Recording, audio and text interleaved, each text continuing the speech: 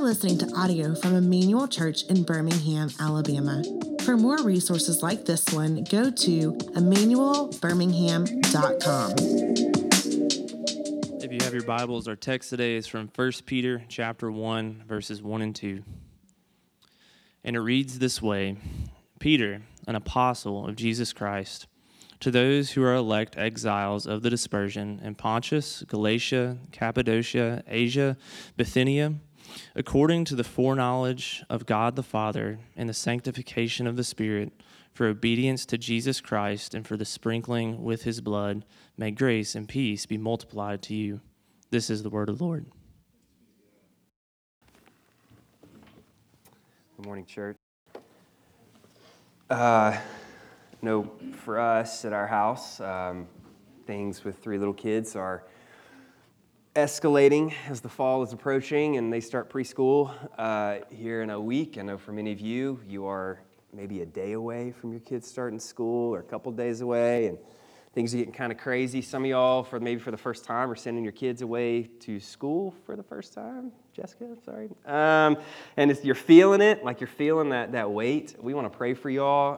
Parents, maybe this is not your first rodeo, and you're like, yes, please take my kids back to school. We want to pray for you too, and rejoice with you. But it's getting wild. I mean, the fall is here, which is kind of crazy to think about. I mean, it's August, and so new school year starts soon. And with that, we are starting a new sermon series today, taking a look from now until the first Sunday of Advent at the epistle of 1 Peter. And we titled this sermon series, A Living Hope for Life in Exile, for a variety of reasons that we'll unpack over the next few weeks. So for the next handful of months, we are going to be working our way very slowly and methodically through 1 Peter.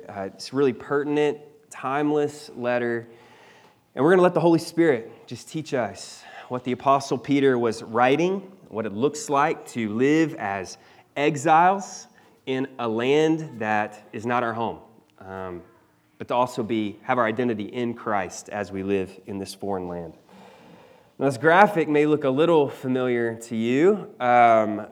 The sermon series, at least for the first few weeks of the sermon series, may sound a little familiar to you, because before I came here back in February, you guys had started going through 1 Peter. You may or may not remember that. I can't remember what I preached like 2 weeks ago, so you may not remember that. But if it does sound familiar to you, that's why. That's why it sounds familiar to you. And I'm so grateful for our elders who started that process a few months ago. But we're going to be starting over.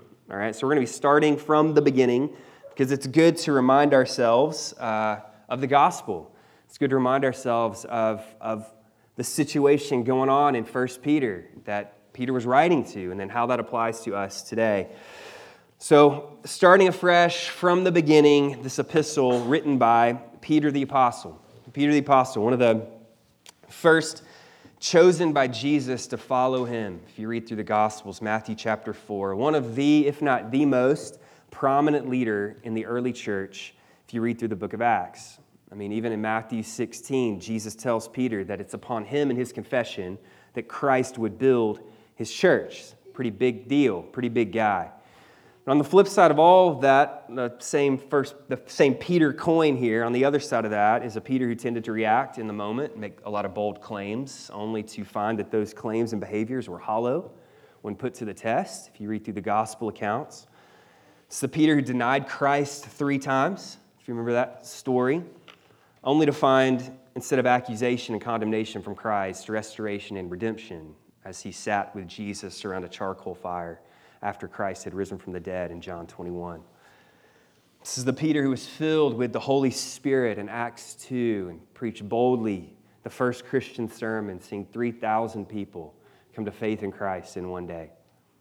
It's the same Peter who throughout the book of Acts possessed supernatural power to heal, even to raise people from the dead. Acts chapter 5 talks about how the work of the Spirit to heal through Peter was so great that even if his shadow fell on people, they would be healed from their diseases. He's a leader in the Jerusalem church, but he didn't let his sole ministry be to the Jews, but he actually preached to Jews and Gentiles alike. He was the first person to lead a Gentile convert to Christ in Acts chapter 10 with Cornelius, the Roman centurion. who then in turn led his entire family to Christ in Acts chapter 10. Peter would lead the church through cultural hostility and strife, even persecution later in his life, and eventually Peter would be killed for his faith around AD 64 under the reign of Nero, the emperor of Rome. A tradition has that he was crucified upside down because he didn't feel like he was worthy to die in the same way that his Savior died, right side up on a cross. So Peter has a wide foundation of understanding many aspects of the Christian life. He knows what it means to fail. He also knows what it means to receive the mercy of Christ at his lowest point. He knows what it means to falter in fear. But he also knows what it means to be called out in sin and restored by faithful brothers, Galatians chapter 2, when he is in sin. He knows what it means to see great flourishing in ministry. 3,000 people come to faith in Christ in one day. But he also knows what it means to experience persecution for following Jesus. Harsh hostility and opposition for seeking to obey Christ. He's very fit to teach us what it means to follow Jesus, to fall upon the unfailing grace and mercy of Jesus in times where we fall short or in times where we flourish in our walks with Christ. And this is the Peter the apostle title there, one of the 12 that then became 11, that then became 12 again in Acts chapter 1. And that title apostle, right there in verse 1, possesses unique authority. These 12 men had God-given authority to speak and write on the same level as the Old Testament prophets. And then the primary role of an apostle, of Peter, was to bear witness to the character and the work and the words of Jesus, whom they had spent 3 years with during his life on earth. Peter's an apostle, as an apostle, possessed the credentials and authority to speak and write this letter, and his words ought to be heeded by us. It's on a smaller level to be like a professor or a therapist that have their name on the office door or outside their practice with a bunch of letters after their name that you're like, I don't know what that means, but I'm sure it has something to do with what you're doing right now. Giving those letters give authority and credentials so that the person you're going to see for whatever you need to go see them for understand what they're talking about, that they are trained, that they are fit for the work ahead of them. So Peter the apostle, he's giving his credentials, so to speak. He is one of the 12. He is an apostle of Jesus Christ. Therefore, he can be trusted and listened to and obeyed. And Peter's main concern in writing this letter, which we're going to come back to over and over and over again. So if you're taking notes, the primary point of the letter of 1 Peter is this, that Peter's writing to give believers hope, encouragement, and confidence as they live and suffer in a world that's not their home. That he's writing, I'm going to say it again because it's important. He's writing to give believers hope, encouragement, and confidence as they live and suffer in a world that is not their home. And it's important to define the type of suffering Peter's talking about in this letter and the type of suffering we're going to be talking about throughout this letter. This is not like general suffering, all right? Like just the reality of living in a world that's broken, full of sickness and death and pain and struggle. That's not the kind of suffering Peter's talking about. Everybody experiences that, Christian and non-Christian alike. We all are acquainted with suffering in that way. And it's also not the suffering that comes as a result of sin, and the consequences for bad decisions, sinful decisions, contrary to the way God wants you to live your life. That's not the suffering Peter's talking about here. But the suffering that Peter is mainly discussing in this letter is suffering for the sake of righteousness, suffering because of obedience, suffering for following Jesus. At this time in the history of the early church, outright physical persecution of the church had not yet begun to happen on a wide scale. When he's writing this letter, it's probably around AD 62 or 63. But there was a growing hostility and social ostracism that came with following Jesus. You would be outcast oftentimes, ridiculed, made fun of, cast aside, not taken seriously. And so that's what Peter's talking about here. And given that description of the reason the letter was written to address these things, it's not difficult to understand why this letter has been so pertinent throughout the history of the church. and to us today. Throughout the last 2,000 years and even today, followers of Christ in various places have suffered greatly for following Jesus.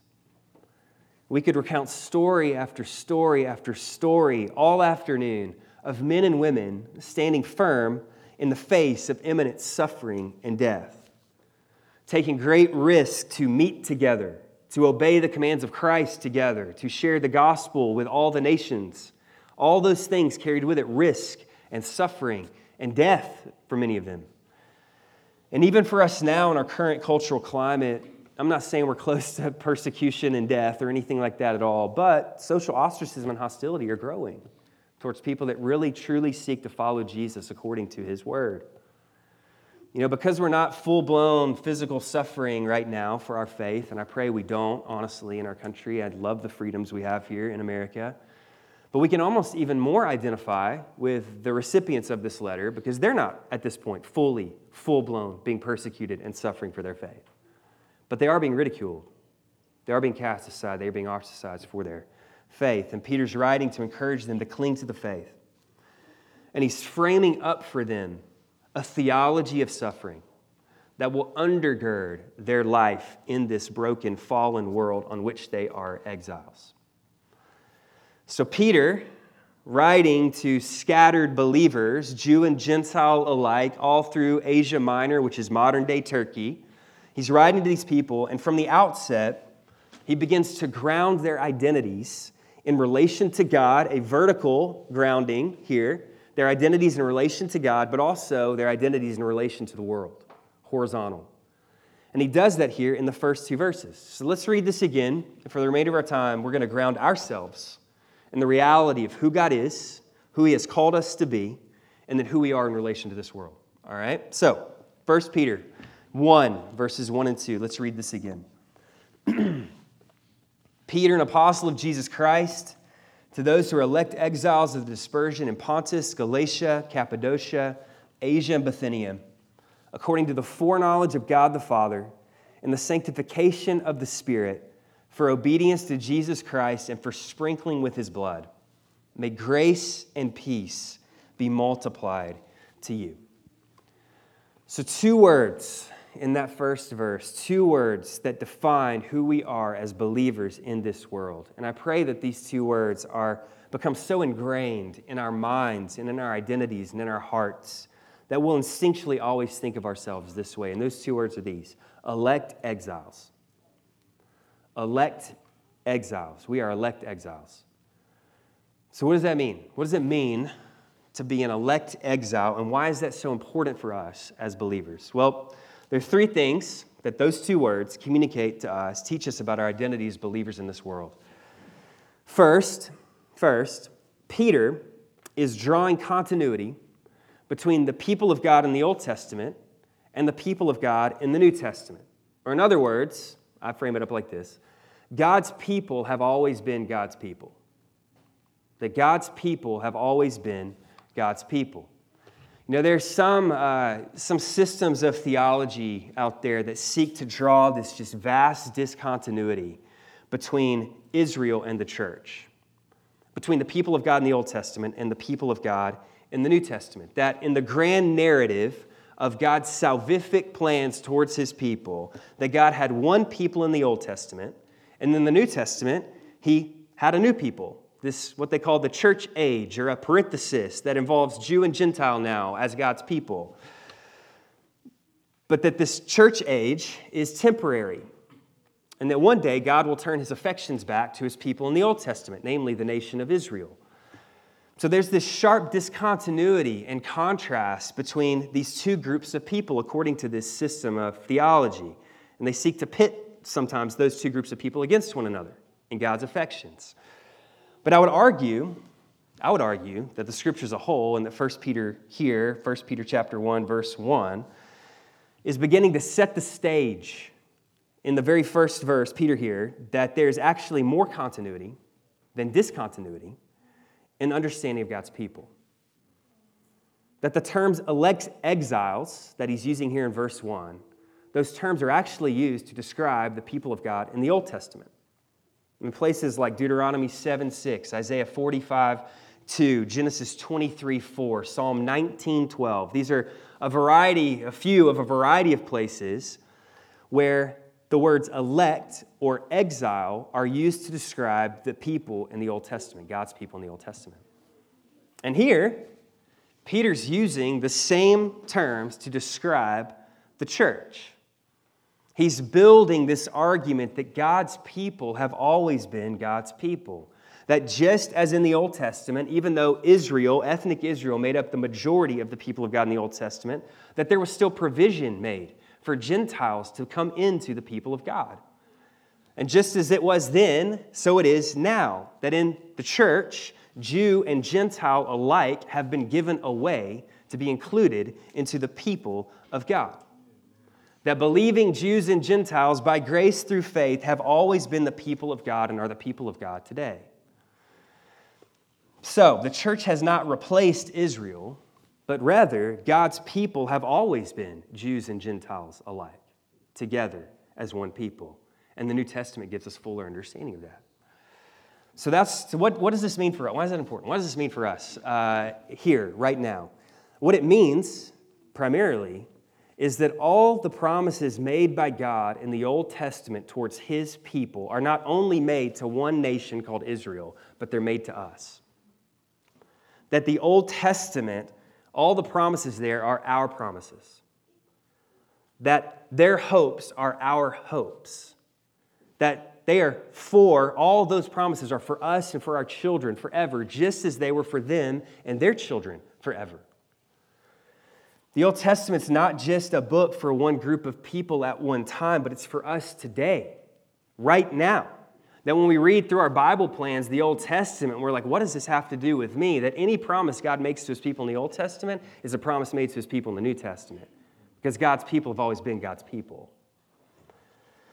So that's the first thing. All right, that's the first thing. Second, Peter's teaching us about our identities with these words elect, exiles. And the second way he does that is using this word elect. All right, elect. And what he's teaching us is that as the people of God, we have been chosen by God. As the people of God, we have been chosen by God.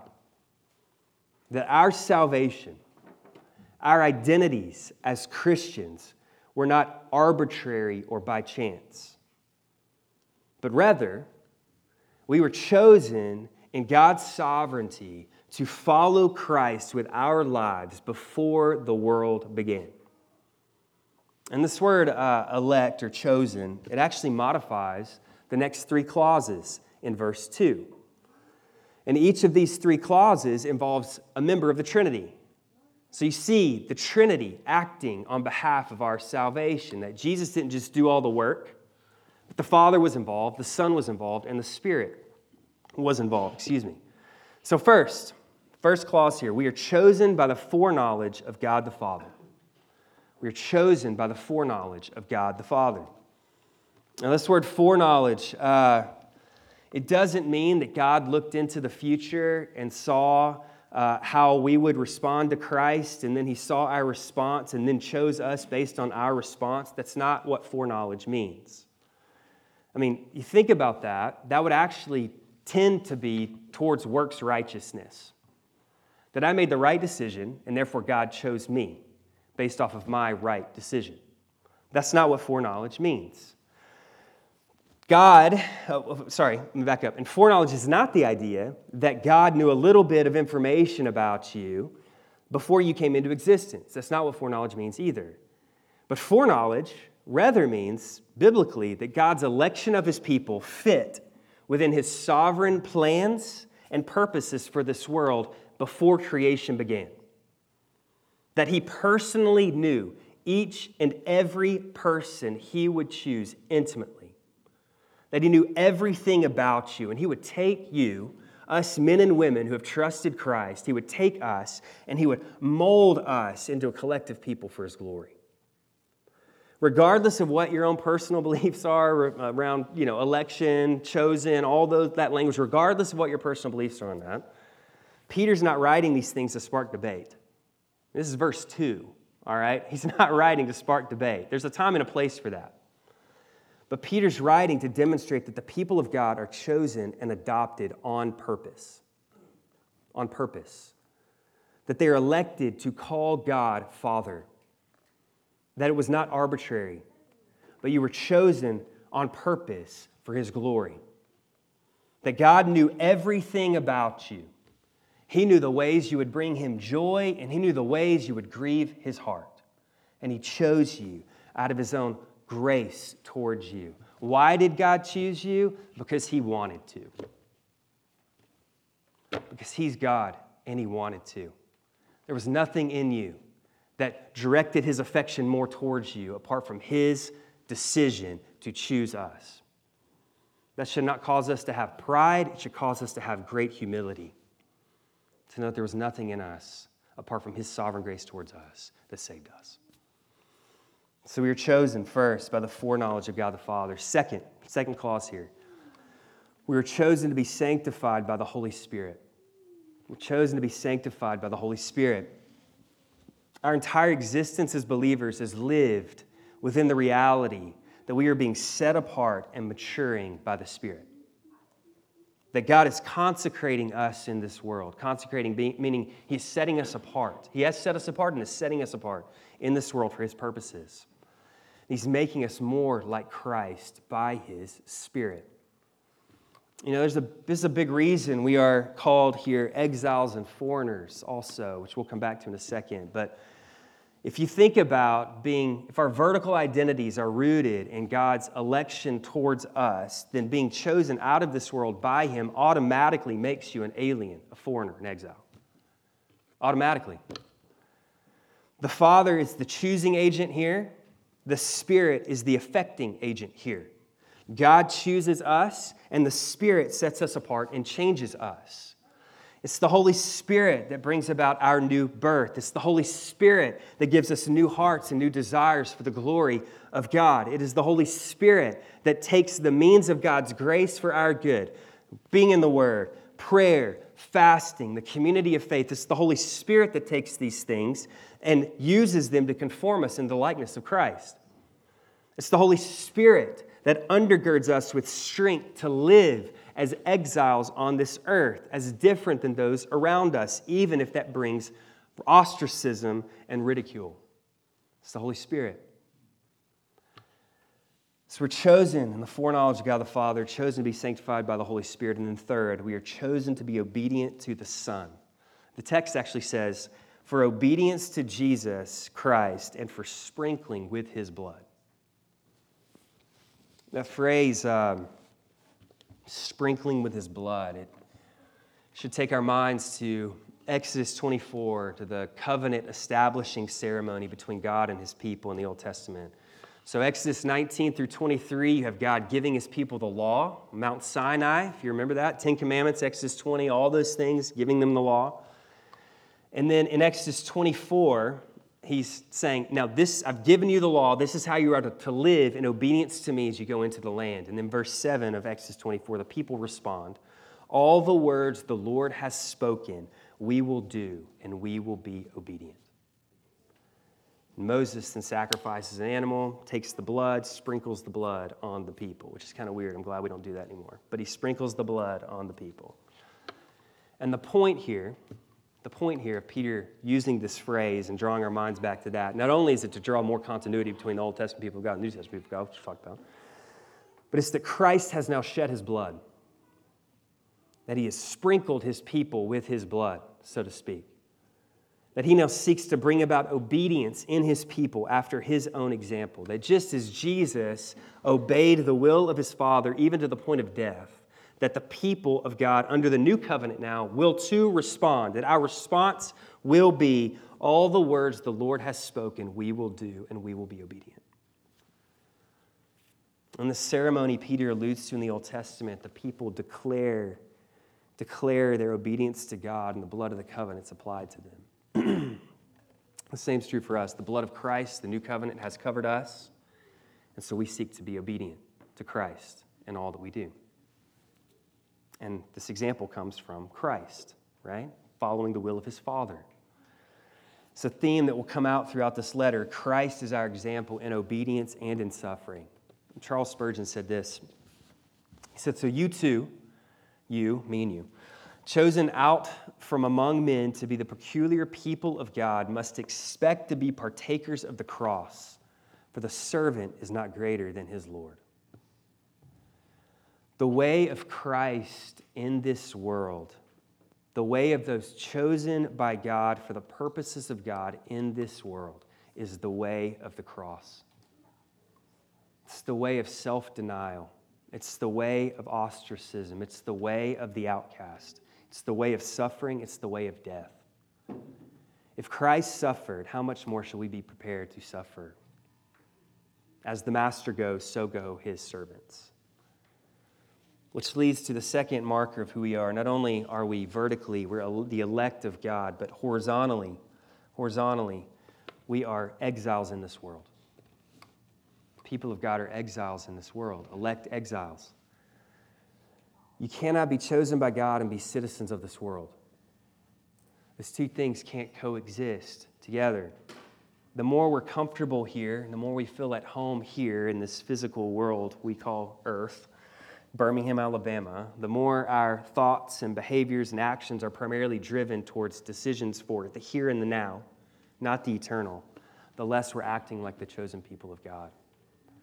And this is a struggle for all of us. All of us. I mean, I'm thinking about like all the security I've put into my new house, all right? Like, I just want to be in my house, X, Y, and Z. Well, my house is going to break down and disappoint me at some point, right? Hopefully later rather than sooner. But it will, because it's a faulty home that will one day decay. But if I'm finding all of my sense of home in my home and not in the fact that I'm an elect exile in this world, called out by God, and I have a home I'm going to, I am not living as a person of God in this world. Now, I want us to be careful, though. I want us to be careful when we think of ourselves as exiles. You know, oftentimes when I've heard sermons about being exiles, whether it be like Jeremiah 29 or this text in particular, oftentimes the preachers tend to talk about being exiles on earth, sojourners, aliens, in a way that just makes people think, well, I'm just passing through this world that's going to hell in a handbasket, right? I'm just kind of sitting in this cosmic waiting room, just kind of twiddling my thumbs and just waiting to get to the other place and just talking about how bad this place is, you know, while I'm waiting to get to this other place. And that's not what Peter would communicate to us in this epistle. That's not what he's talking about. We have a responsibility here as exiles in this world. We don't sit around and twiddle our thumbs and complain about everything. That's not what we do as the people of God. But a part of the responsibility is to seek the good of our city. It's to be faithful within our culture. To bloom where we're planted, so to speak. Because God has planted us here. For this time in our lives, He has planted us in Birmingham, Alabama, out of His own sovereign grace towards us. You know, there are a lot of responses we can have towards the world around us. We can be tempted to withdraw from the culture. We're just going to remove ourselves out of it because it's so bad out there, but we forget that the problems are in here. They're not out there. They're in here, right? That's one of our responses. Sometimes we're tempted to assimilate to culture, to take on the culture more than the ways of Christ into our lives. That's a temptation for sure. Oftentimes we may be tempted to be just outright hostile towards culture. Just ripping culture to shreds every chance we get makes us not really fun to be around all the time.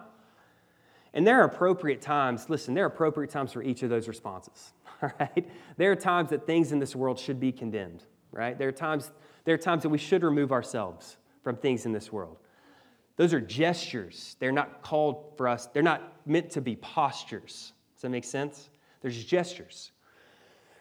But God in His Word has told His people, be people of peace within places where I have put you. This is the theme Peter will develop all throughout this letter, is how to be people of peace within the culture God has planted us in. So we're going to be drawing that out over the next few weeks, so just hold on to that. But then Peter finishes this introduction to the letter as any good first century Jewish Christian would. And he says, may grace and peace be multiplied to you. May grace and peace abound towards you. I love this A lot of epistles have kind of something along these lines right at the end of the introduction. I love it because it's really two prayers Peter's praying here. And these are two prayers we need to adopt here at Emmanuel Church. First, we want to pray that God's grace be amplified in us. That God's grace be amplified in us. Charles Spurgeon writes in second Spurgeon quote. He says this, "Do not be satisfied with the grace that you already have. Be thankful for it, but ask for the divine multiplication of it. Regard the grace that you have already received as being like the boy's loaves and fishes.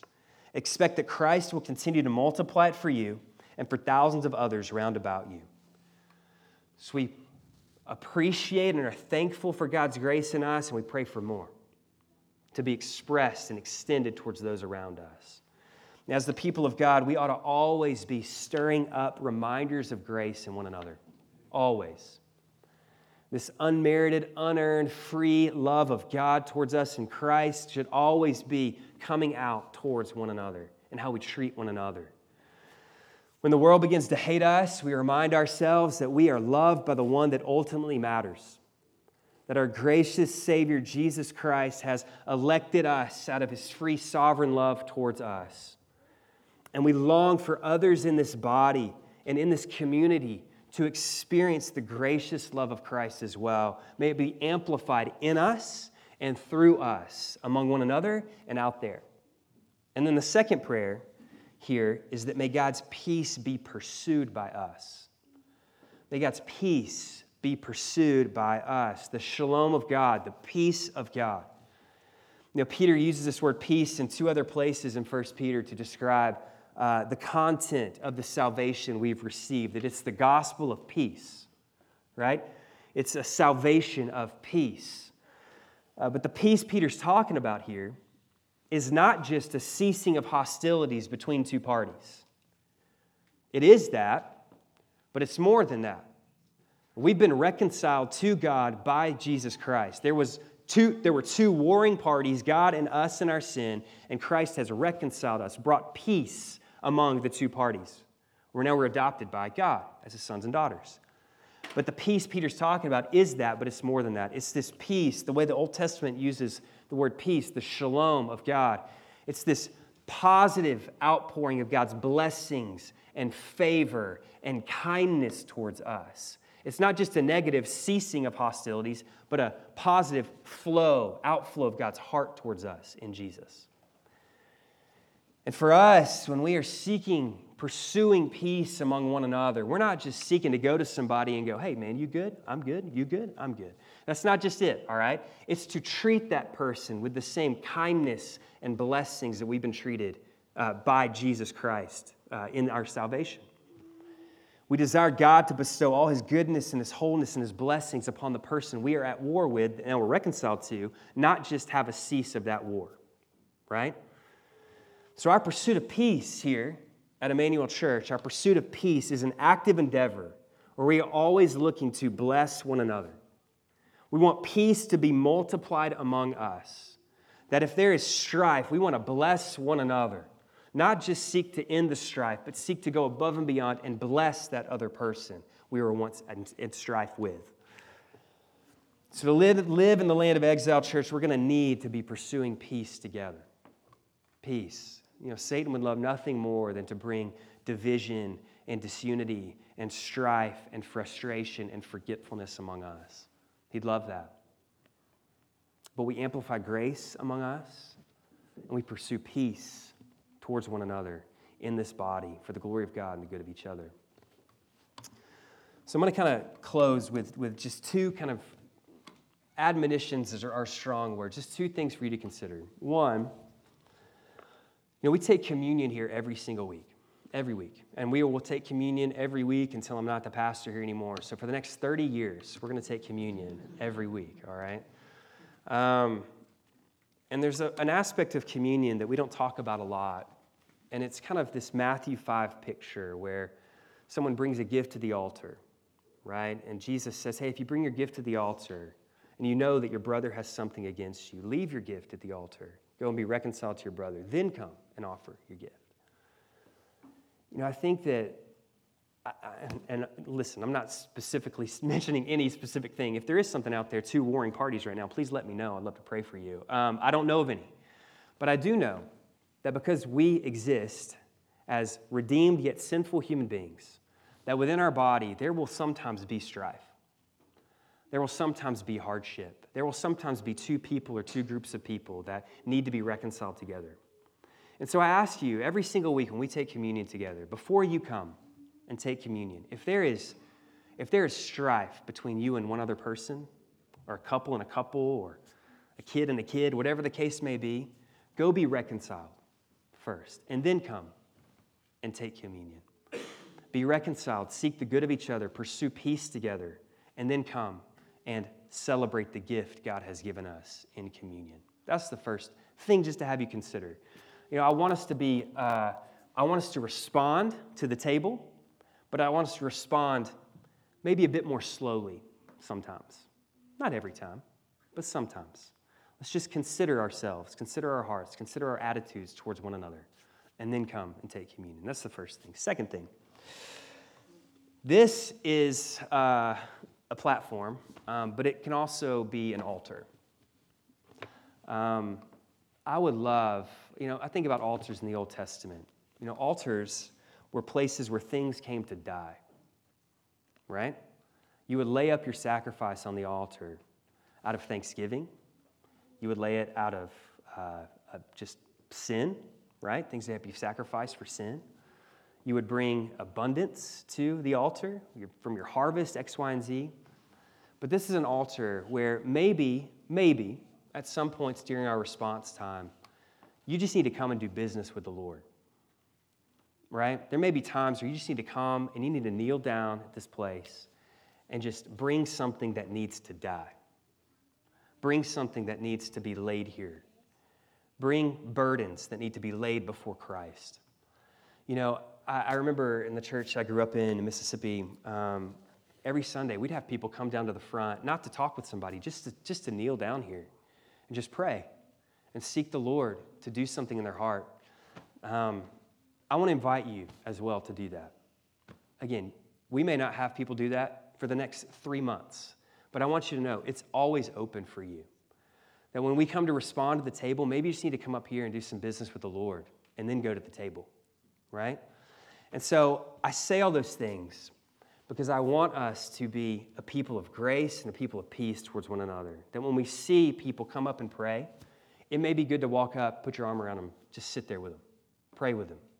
Tears should be shed on a regular basis when we think about taking communion. We think about the grace of the Lord here. When we remember our sin and how much God has done for us in Christ Jesus. And maybe sometimes you just had a rough week. You just need to come and lay it down before the Lord and be renewed in your commitment to the Lord. So there's just two things to consider that have a little bit to do with the sermon, more just things I was thinking about and processing this week when I was thinking about grace and peace. So in light of that, I'm going to pray for us, and then we are going to come and take communion. So I'm going to pray for us, and we'll go from there. Let's pray together. Father, I do praise you for your faithfulness to us.